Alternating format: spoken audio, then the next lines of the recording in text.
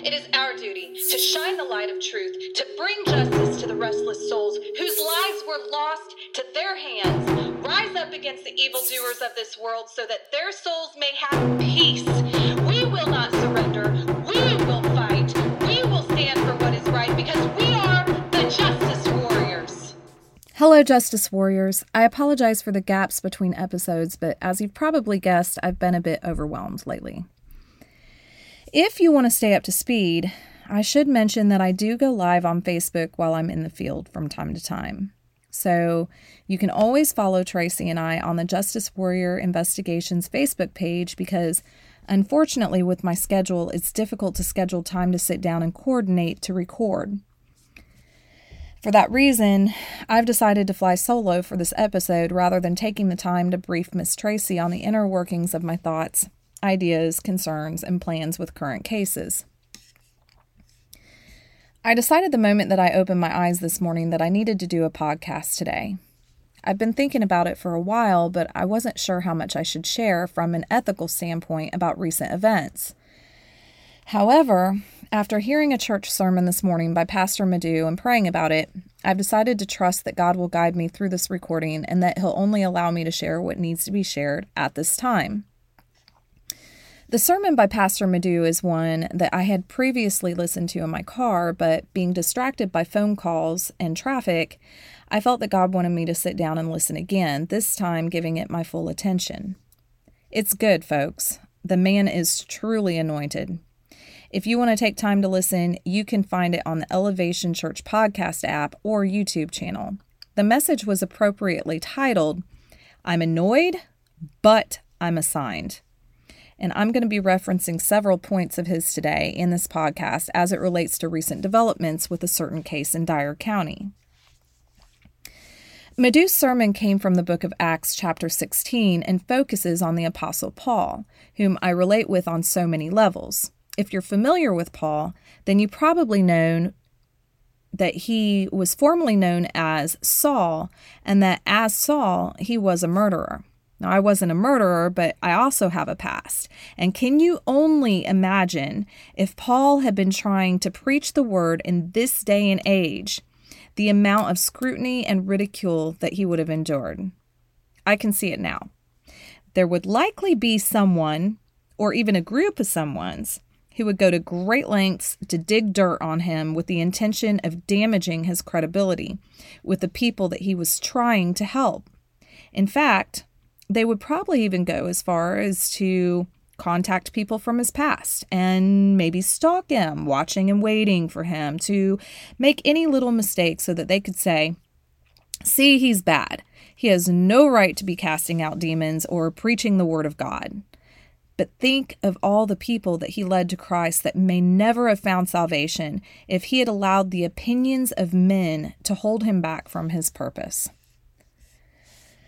Paul was beaten, imprisoned, and shipwrecked for his obedience to God, yet he remained firmly planted in his faith and stayed focused on the divine assignment that God placed on his life. As Madhu said in his sermon, the circumstances that Paul found himself were undoubtedly an annoyance. Just as recent events have been an annoyance to me because on the surface they appear to be stopping me from achieving God's will for my life. However, when you learn to look at circumstances through the lens of your purpose, you begin to realize that each obstacle is just another example of how mighty God is, and that circumstances are temporal, but the assignment that you are on is for the kingdom of God and will have lasting effects. Even things that seem wrong will be used for good because He is in control. For instance, when Paul and Barnabas had a disagreement and went their separate ways, God used them separately to achieve his purpose and to reach more lost souls than they could have together. But while division may serve a purpose, God will also align you with people who will help you along your way. The hardest part of obedience is not questioning the why of our circumstances. I'm sure Paul wondered why his path wasn't easier. He was doing God's work, yet it seemed that he had to go through a whole lot of drama. When Paul had a vision of a man in Macedonia who needed his help, he found himself amongst all women. Yet, even though reality contradicted his vision, he still stayed the course, and it wasn't until he was in prison that he found the man from his vision and his purpose was fulfilled. Dyer County is my Macedonia. 4 years ago, when I followed God's lead and began investigating the murder of Karen Swift, I wouldn't have been able to wrap my head around how big of an assignment that I had been given or the ramifications of my obedience. But just as Paul faced the ramifications of casting a demon out of a woman who told fortunes because her owners made a lot of money from her gift, I now understand the ramifications of knowing what I know, because there are a lot of people who benefit from the evil that it currently has Dyer County in shambles. Personally, I can think of a much stronger word to describe the way I felt when Dyer County Sheriff's Office raided my house and took over $10,000 worth of my property, which also happened to be my lifeline and my means to financially support my family. But Pastor Madhu's message taught me to look at that circumstance through the lens of my divine purpose.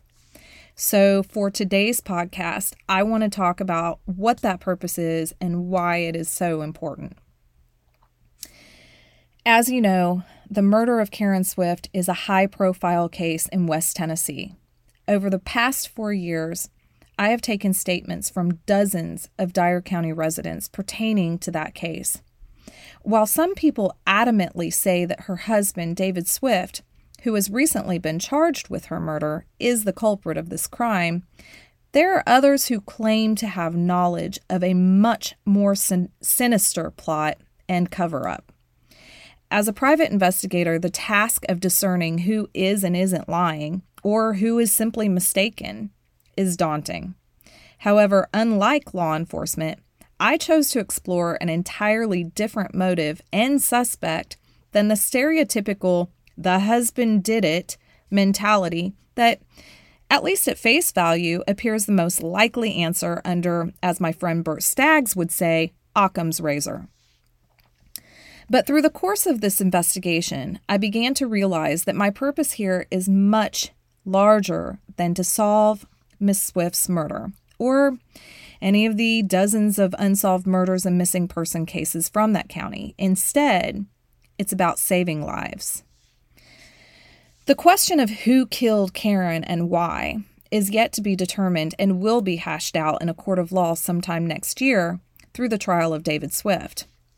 I can only hope and pray that the truth will prevail, and as my grandfather, a 32nd degree Scottish Rite Freemason, would say, spes mei in Deo est. I hope I said that right. I'm not sure, but it's Latin. What it means is, my hope is in God. I've promised General Goodman that I wouldn't put anything out there that could taint a jury, and I will keep my evidence close to the vest until the time is right. But because I stand firm in my opinion that it is the public's responsibility to hold law enforcement and our elected officials accountable, I will not keep quiet about information that could save lives and break chains that are on those who have been afraid to stand up against the wrongdoings that are still occurring in that community. It's no secret that I believe that corruption is to blame for Miss Swift's demise, and that obstruction of justice that has followed, not on my part, as they want you to believe, is still occurring. Even prior to having my computers and my files stolen, I had already shared all of my witness audios that I had obtained over the last 4 years with General Danny Goodman. Just before the raid, I had requested bank records from what I believe to be a slush fund belonging to my persons of interest in a civil suit that I had filed in Murray County. I had also published a large portion of my file to my website, www.justicewarriorinvestigations.com, including statements from witnesses who claimed that the detectives had instructed them to change their statements. In other words, I believe, and I still believe, that that search warrant was retaliatory and that they are on a fishing expedition looking for anything and everything that they can possibly use to discredit my investigation. However, because I know that I haven't done anything illegal or unethical in my investigation, I was not and still am not the least bit worried. 7 months later, my belongings have not been returned to me, and the threat of charges are still being held over my head and alluded to by the same people that I had incriminating information on. In the meantime, witnesses are still coming to me with information, and many of them are so fed up that they're ready to speak publicly about what they know. Instead, I've been in contact with higher authorities outside of West Tennessee. This podcast serves a purpose, and that purpose is to make sure that the public is armed with the truth. I believe with everything in me that Karen Swift died so that the information that I now have would not come out. And it is my assignment to see to it that it does. Stay tuned for part 2 of what's really going on in Dyer County.